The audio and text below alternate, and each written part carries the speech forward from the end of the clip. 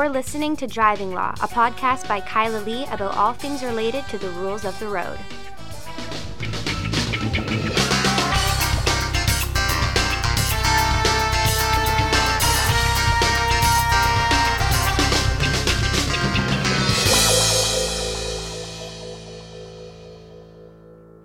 Hello, and welcome to another episode of Driving Law. I am Kyla Lee from Acumen Law Corporation. And have you ever wondered about how much information your car is storing and collecting about you? Where you go, what you do, what you eat, how fast you drive, when you stop, what your physical condition is like when you drive? Well, I didn't wonder that much about it until reading the Connected Cars report from the BC Freedom of Information and Privacy Association. And let me tell you, it blew my mind. There is a lot of information that cars are collecting and a huge gap in regulation and rules restricting the ability of car companies to get this data about you. So joining us on the podcast today, we're very excited to have him, is Vincent Gogelec, who is the author of the Connected Cars report. He's going to talk about some of the findings, some of the work that's being done, some complaints that have been filed, and what it is that can actually change and how it's changing in relation to cars and your privacy. So without further ado, here is Vincent Gogelec. Thank you very much to Vincent Gogelec, the head researcher and author of the 2019 update to the Connected Car report and former executive director of the BC Freedom of Information and Privacy Association, for joining me on the podcast to talk about the report and other issues related to the intersection of privacy law and driving law. Welcome. Hi. So I guess I'll start by asking you, Vincent, how did you come to be working on this connected car issue? Well, started a long time back when I first started seeing ads about how helpful the very first of these interactive technologies were. It still exists. It's GM's OnStar program, and you would have the commercials would run, and somebody would lock their keys in the car, or wouldn't be able to start, or they'd pull over on the side of the road, and you'd get a voice would come through the speaker saying, "Mr. Johnson, are you okay? I notice that you've suddenly pulled over. Oh, I'm out of gas. Can you send, a truck with a can of gas for me?" Yes, we can certainly do that. And you have a nice day. And, of course, your first reaction is, wow, that's great. You run out of gas, or, the car flips over, and suddenly you've got somebody there able to do something to help you. Then you think about it a little longer, going, so what else are they listening to? How do they know how to do that? What's going on with this technology? And of course, as that was back in the 90s. And since then, of course, the electronic technologies have just accelerated. Mm-hmm. And so we thought, I think this is probably about 2013, where we were trying to, we thought, somebody really has to take a look at this in terms of our privacy rights. What are they doing? How are they doing it? Are they compliant with the law? What's going on here? And we applied. The Federal Privacy Commissioner has something called the Contributions Program, which funds independent research outside of their office on topics that they think are important, and they were kind enough to give us funding to do the report, the original report, which was groundbreaking. When did you do the original report? What year was that? It came out in 2015. Okay. In March of 2015. And you've updated it annually since? No, this is the first update because we put it out there, and it got a very big reaction, and people were concerned about, well, what's going on with this? What's happening? And we made a number of recommendations in the report, including for specific regulations of the connected car field. Mm-hmm. And we weren't seeing progress. We thought, what we're seeing is, we're sitting at home watching whatever we're watching on TV, and we're seeing these ads, and the car ads come on, and they've got even more technology. And you see this all the time, because that's really what the car ads are all about now. It used to be, you will be very manly driving your fire breather 500, and women will find you attractive, and men will want to be like you, and whatever, the way car ads used to be. And now it's all about, and if you're not paying attention, the car will put the brakes on for you. Which, there's something to be said for safety with those features. Well, that's the thing, and a lot of accidents are caused by human error or impairment or whatever. So having technology able to intervene to reduce this and hopefully someday eliminate it, well, this is progress. This is a good thing. I mean, the carnage on highways, we have thousands of deaths every year, and if those are preventable, well, that's a good thing. But at the same time, what recommendations did you make in the original report? Well, the original one, let me just crack it open here. There were 5 really.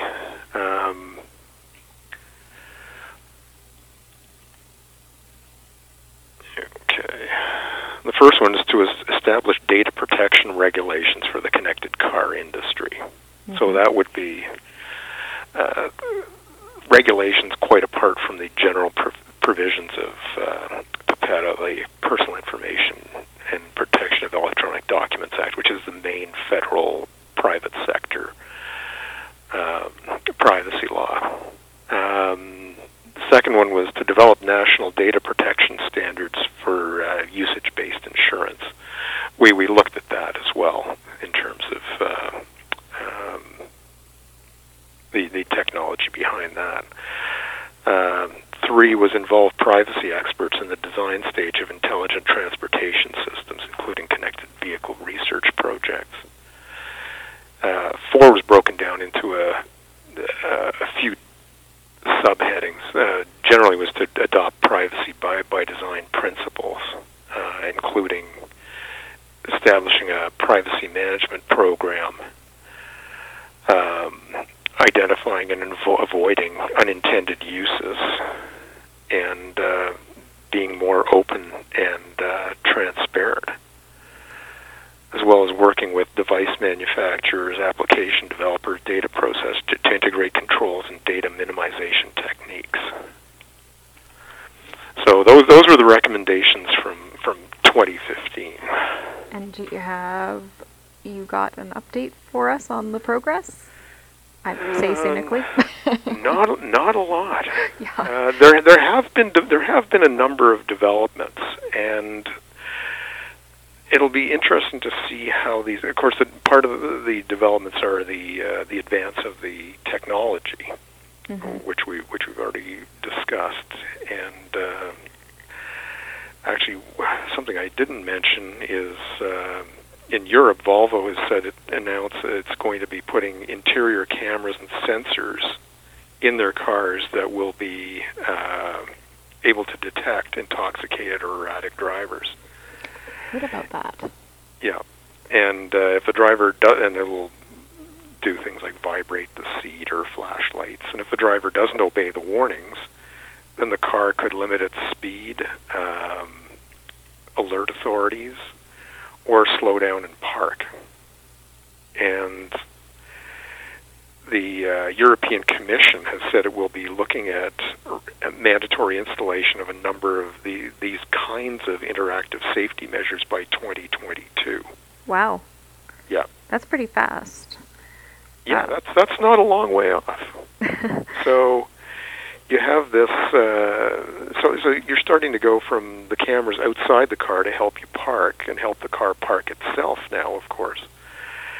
Now you're going to be having cameras inside the cars to tell if you're starting to nod off, if you appear to be intoxicated. Presumably they'll be using some form of artificial intelligence to determine this. Do you have concerns about how that impacts people's privacy rights? Well, you're under... the car is a place that traditionally, it's one of the places we figure that we're in a bit of a bubble. We're off by ourselves or with whoever we're with in the car. Mm-hmm. And we're not under surveillance. We're not being observed all the time because we're moving and, there are other people in other cars around us. There may be police cars around us, but they're not. You don't have a police car running next to you, looking at you and watching what you're doing every second that you're driving. And what restrictions exist currently, if any, in Canada on the use of that information that cars are collecting about people? Because as I understand, they don't destroy that information. They retain it in the memories of the vehicles. I've had certain data from cars collected for my clients in criminal cases. What limits the ability of car companies to do this? Well, there's a standard of necessity. It's basically governed by privacy law in terms of what they're doing. And this is one of the problems that we found, was that retention periods, for one thing, were not specified.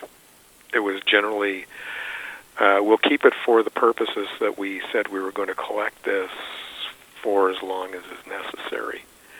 And that's it. A lot of times the policies don't tell you how they're getting rid of it or when they're getting rid of it. And this is related to the major problem that underpins all this, which is that the purposes for which it's being collected, oftentimes it's very vague. So I'm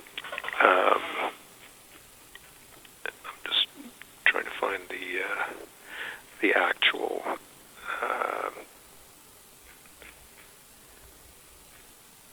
the actual part of this, the actual part of the report that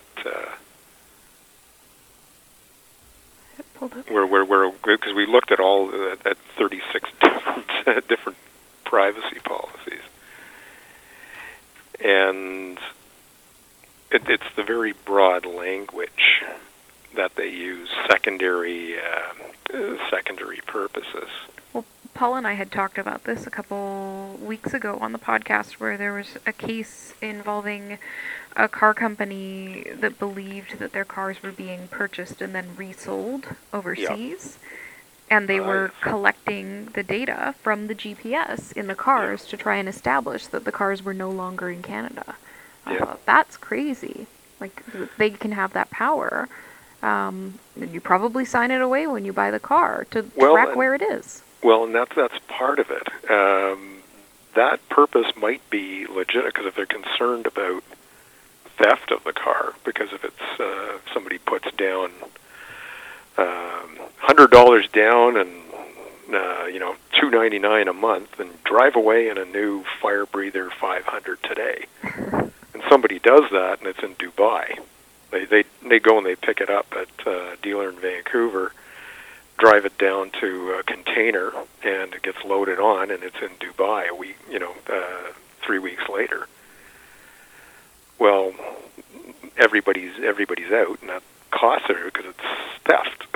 Right. So if they can track it down, well, I think that would probably be a legitimate purpose. But this is where you, if they have some reason to believe that the thing is being, is the car or is it not in this country? Where it gets interesting in terms of privacy is following you around. Mm-hmm. Because the cars are always collecting information, and it's going to the manufacturers and then often to third parties, sometimes for marketing purposes, sometimes for data connection, or amalgamation of the data that is being collected.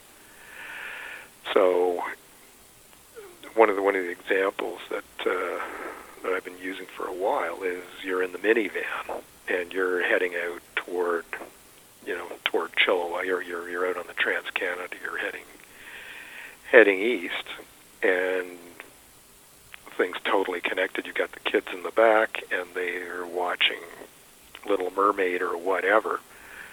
And the movie's over, and suddenly, because Company X, the car company X, is a partner of Burger King. Gee, kids, suddenly they're getting an ad. Gee, kids, wasn't that a great movie? You've been driving a long time. You should tell Dad that you want to have a, whatever burger Happy Meal thing at whatever, because there's one coming up. There's one less than 10 minutes away at the next exit. Your dad or mom can just get you one of these right now. And is there any way to turn that off, or is that one of your recommendations, that people should have the ability to opt out? Well, that's the thing, or the requirement should be you opt in. Right. And a lot of times the way the consent is done is if you use it, you're consenting, and you're consenting to everything. So here's the purposes that we're using it for, and some of them can be, a lot of them are legitimate. Like we want to monitor the car for, maintenance purposes, or... Sure, I want my car to tell me when it needs its next oil change.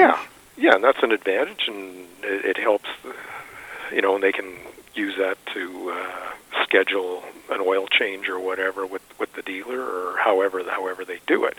So that can be a real advantage for people. But there's also the other marketing, and it's also the purposes can be, for our legitimate business purposes. Well, what isn't a legitimate business purpose? Mm-hmm. It could be anything. Do you have any concerns about cars that are collecting that data and then are resold to third parties? Like, I buy a car from a Kerber, and it's got all of whoever's data from the last owner in it. And this is one of the big issues, because, and it's also an issue for rental cars. Right. Because if you go to the airport and you pick up a car, chances are pretty good when you plug your phone in, there's going to be a bunch of other people's contacts in there. Yes. Or their sat nav, taking them home. So you know who they are, you know what they've been listening to, you know who they called, and you know where they went, because they programmed it into the GPS, and it's all left there. And this is something that the rent-a-car companies have expressed concerns about.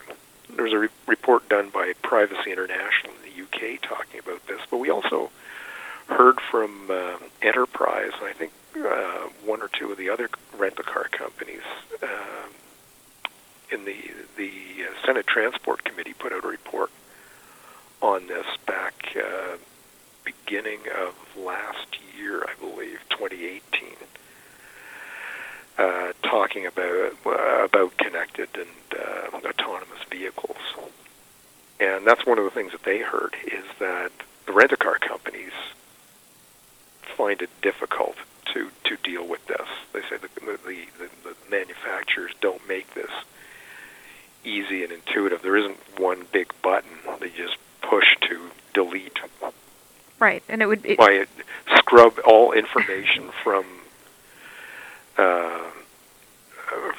the system. And presumably it would be easy for them to program that.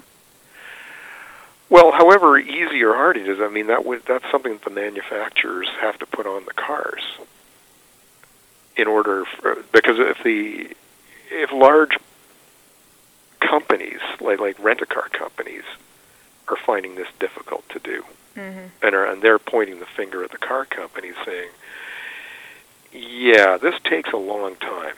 This is a problem, and we need to have some sort of way of, when we wash the car, we also wash out all the information that the previous renter had on there, so it's all cleaned out. I gotta say, or you make it simple, for them, so that there's a button somewhere where you just go, or the thing comes up on the screen, says, you're returning your car. Do you want to not delete your information off here? The information will be automatically deleted. Do you wish to save this information? I do find it encouraging that the rental car companies are concerned about this. I mean, it seems to be like a silver lining in the dark clouds of cars and your privacy rights, that at least these companies are saying, hey, this is a problem. Well, they're concerned about it because they're the ones renting out the cars. So there could be a question about who's the data controller, who's which is the European term. Who's collecting this information? Is it the rent-a-car company? Right. If so, are they exposing themselves to liability? So they have questions about this, and they don't have a simple way of dealing with this, because of course the people they have working the counter and working, to get the cars ready for customers, they're not computer technology people. No, and they're not, privacy lawyers either. No, but they're looking to turn these cars around really quick. Car comes in, it gets clean, vacuum cleaned, new pine tree air freshener gets hung on it or whatever. They want to have, they'd probably be willing to do this, or presumably they would probably prefer to leave this up to just have this happen automatically, where you're returning this budget rent-a-car to budget at YVR. Do you wish your contact information collected from your phone, because things are now run, it's basically through your phone, a lot of this. You just plug it in, and Bluetooth and the rest of the technology takes it from there.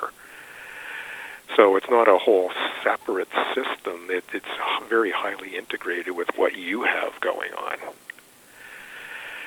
So they would prefer to have something where it just happens automatically, and it makes it easy for the renter. That way they can slough it off on us. That, well, you didn't delete your information. It's just the button right there, the big red button, on the screen. You just press it and your information's gone. You didn't do it. It's your problem. But the fact is that it's complicated to do this. Right. So if you're selling a car, you're going through the car, you're cleaning things up, you're taking your junk out of the trunk, and presumably you would take the time to remove your personal information. So you might actually make the effort of figuring out how to do that. Of course, some of us are not very technologically savvy, and we might have a hard time. We might just say the hell with it. Or we might say, I think I did that, but we wouldn't really be sure. Yeah, well, I think about my grandpa when he stopped driving.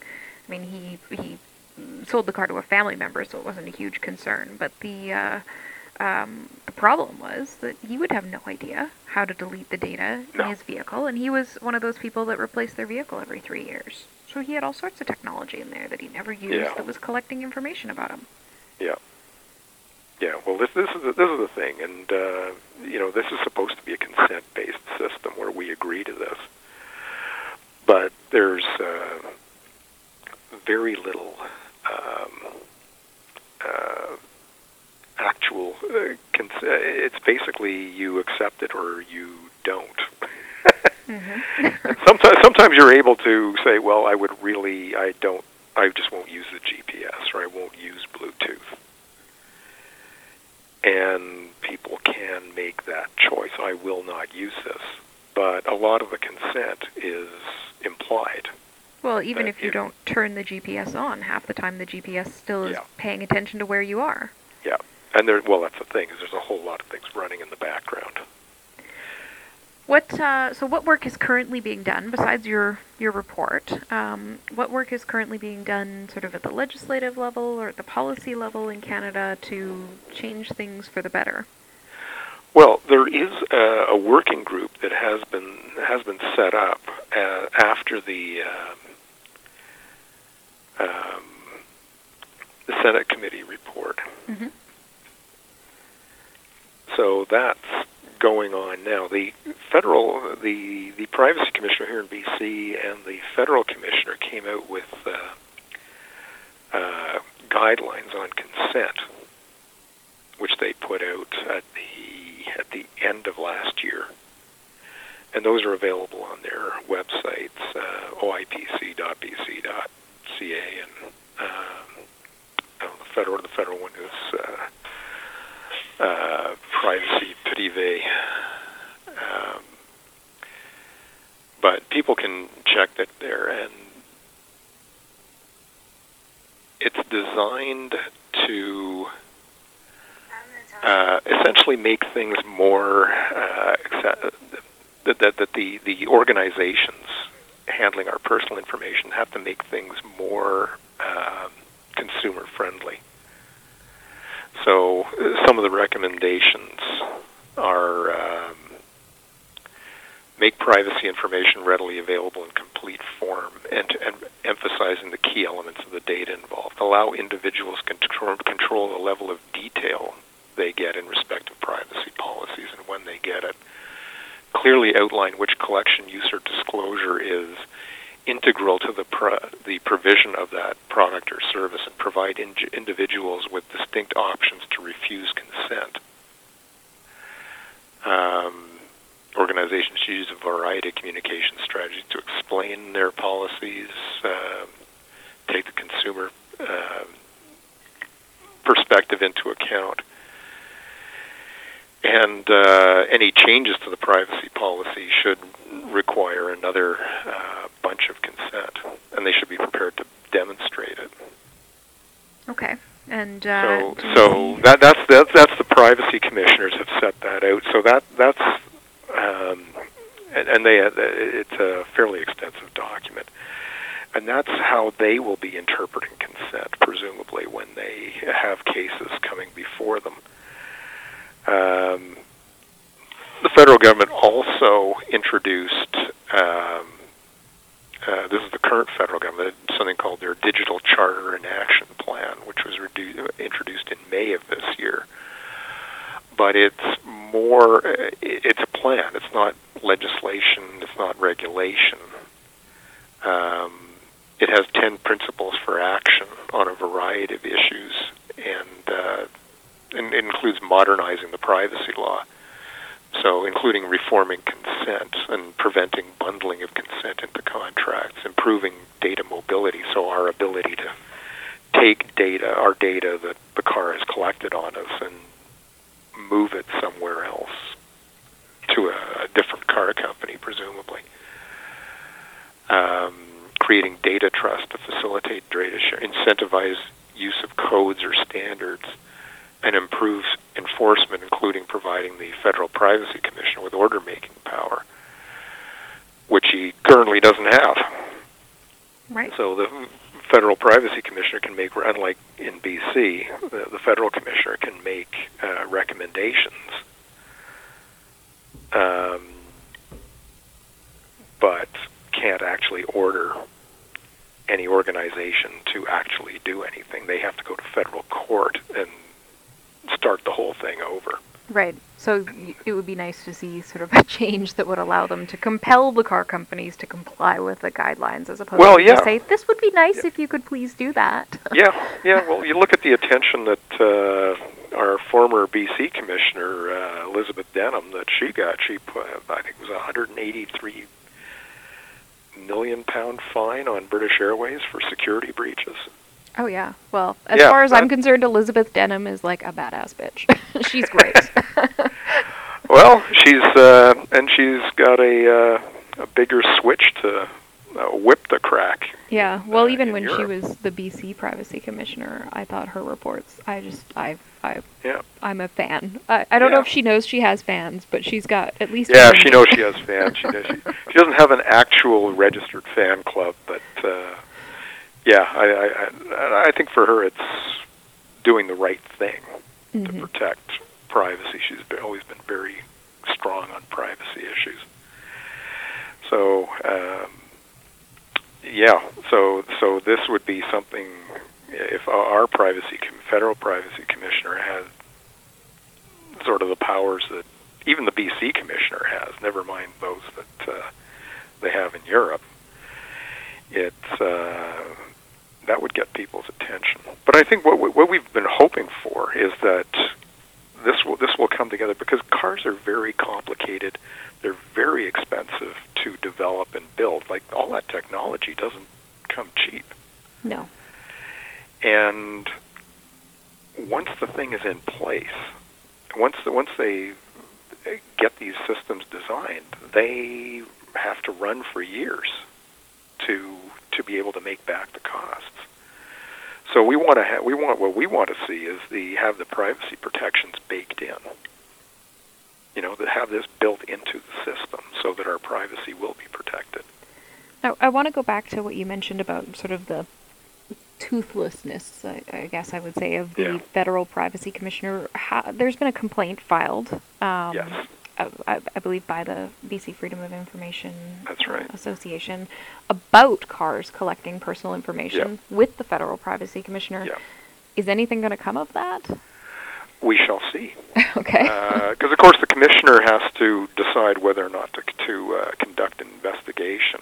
Right. I think there's a very good chance that he will, because in his testimony on these issues, he was asked about that, like, what Mr. Commissioner, have you investigated this? And he says, well, no, we haven't actually received a complaint on this. Well, now he's received a complaint. There you go.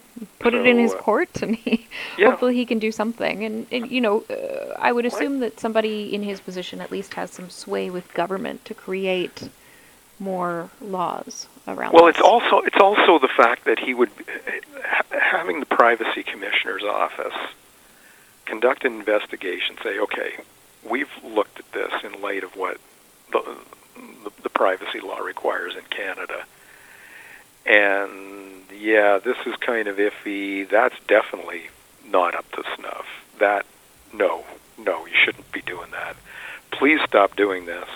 And no, you can't say, we're collecting this stuff because it'd be really cool, and we like to, and we're keeping it forever because that's the way we roll. We might find a use for it one day. Yeah.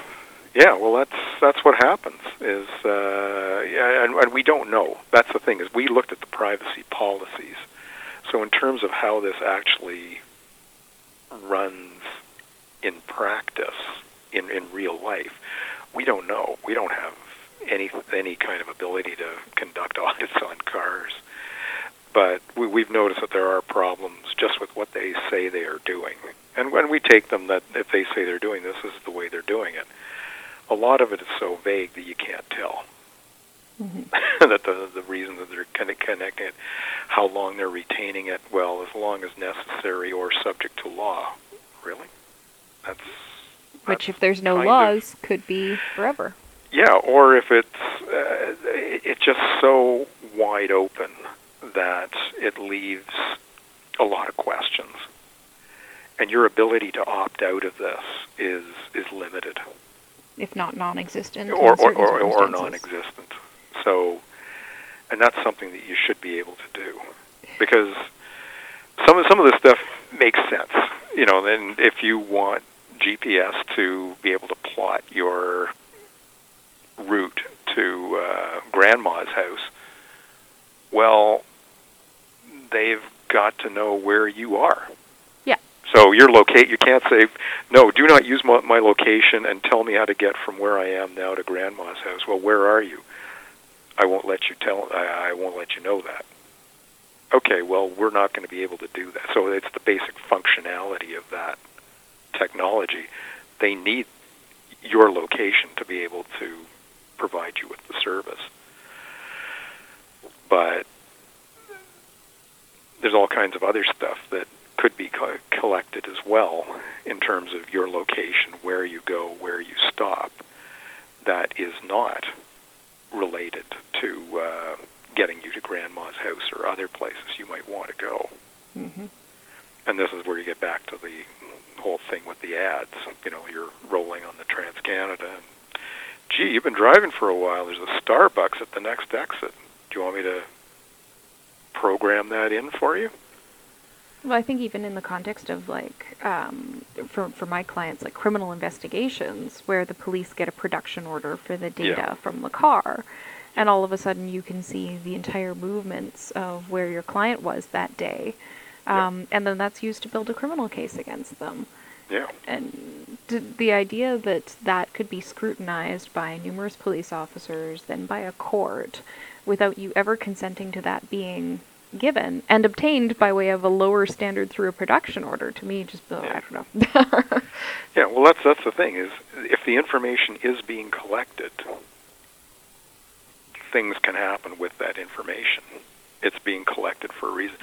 Some things we might not want to have collected, or we don't... the cheating spouse. Yeah. Well, that's the other... It's not just criminal courts, it's also civil. It also relates to insurance. Yep. Well, ICBC's trying to use it now to determine your insurance rates. They're piloting projects that will monitor you in your car, how fast you're going, where you're going, and then determine your insurance rates based on that. Yeah, we did a bunch of work on that. The insurance part of it was actually fairly well regulated in terms of what they are using it for and data. This is back in 2015. We didn't look at the insurance this time out.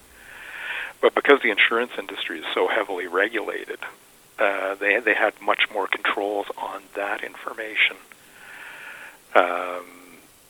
rather than what the car companies themselves had. So right. There's the insurance, the issue of your actual driving conduct. But there's also things like, especially in the States where they don't have government health care. So if you're saying that, if you're saying I'm totally healthy and my, or if you're saying I've changed my diet as a result of my heart attack. And then you're going to the drive-thru. Well, yeah, we noticed that you spent about half an hour in the parking lot of Pierre's Poutine Palace. And you do that 3 times a week. So we're not covering really like their salads. For what? Yeah, they have a great salad there. A lot of jalapenos. Yeah, it really gets me going. But they would do that, and they would deny you coverage. Right. And then it would be up to you to say, well, wait a second, I've got my credit card bills. I go in there for their delicious salads. I do not order the super jumbo family-sized bucket of poutine and eat it by myself in the car. Now you're making me hungry. Actually, we have... Well, and of course, then they would check the cars inside the camera that check to see if you're awake or nodding or not paying attention to the road or whatever else they're doing, and they can see you sitting in the driver's seat with a spoon and a giant bucket of poutine. Well, yeah, that would do you in. Yeah. All right. Well, this is argue against. I mean, this is a sort of a huge area and just mind-bogglingly unregulated amount of power that car companies have, and I really do appreciate you taking the time to share your insights about all of this, because fascinating information that I don't think a lot of people even think about. So it's nice that you're Well, but opening your eyes. people are concerned, though, because there was, there has been polling done by the CAA, the federal, the Automobile Association? Yeah,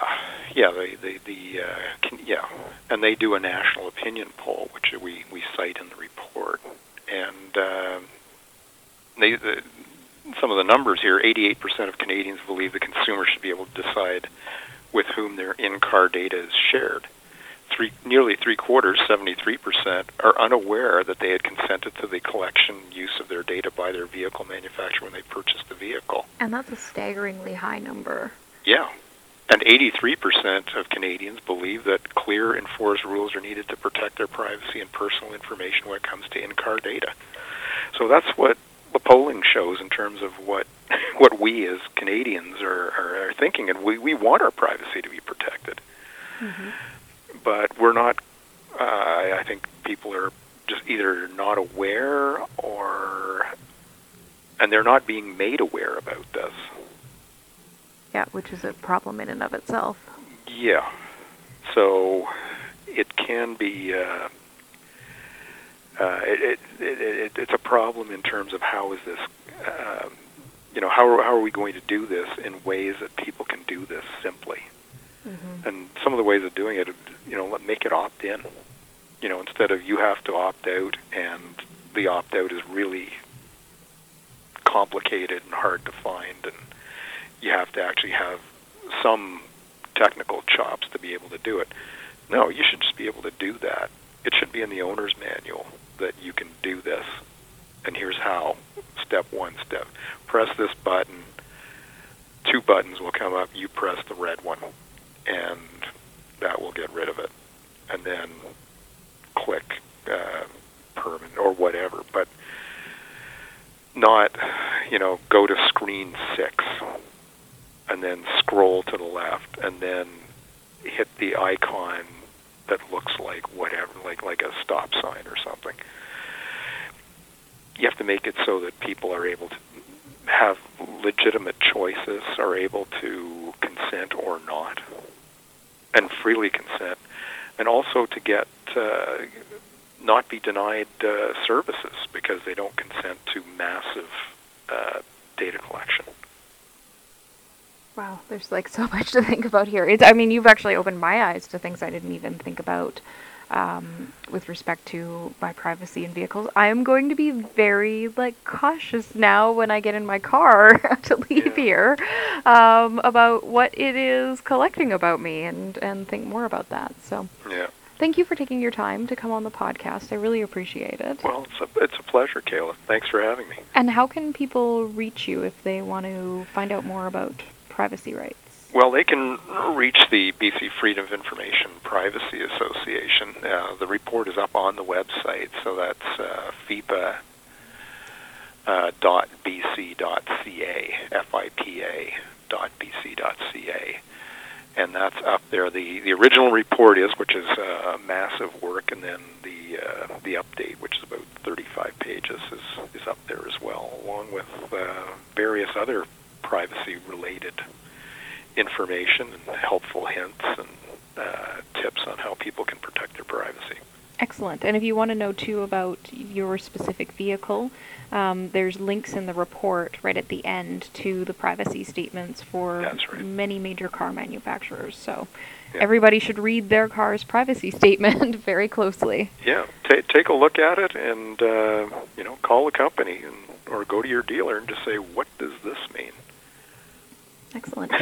And hopefully they can give you an answer. Thank you. Thank you to Vincent Gogolek from the BC Freedom of Information and Privacy Association for sharing his interesting and troubling thoughts about car manufacturers and the data that they collect.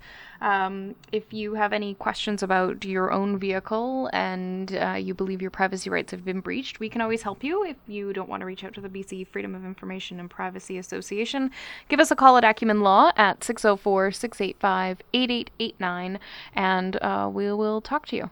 And tune in next week to the Driving Law Podcast for another exciting episode.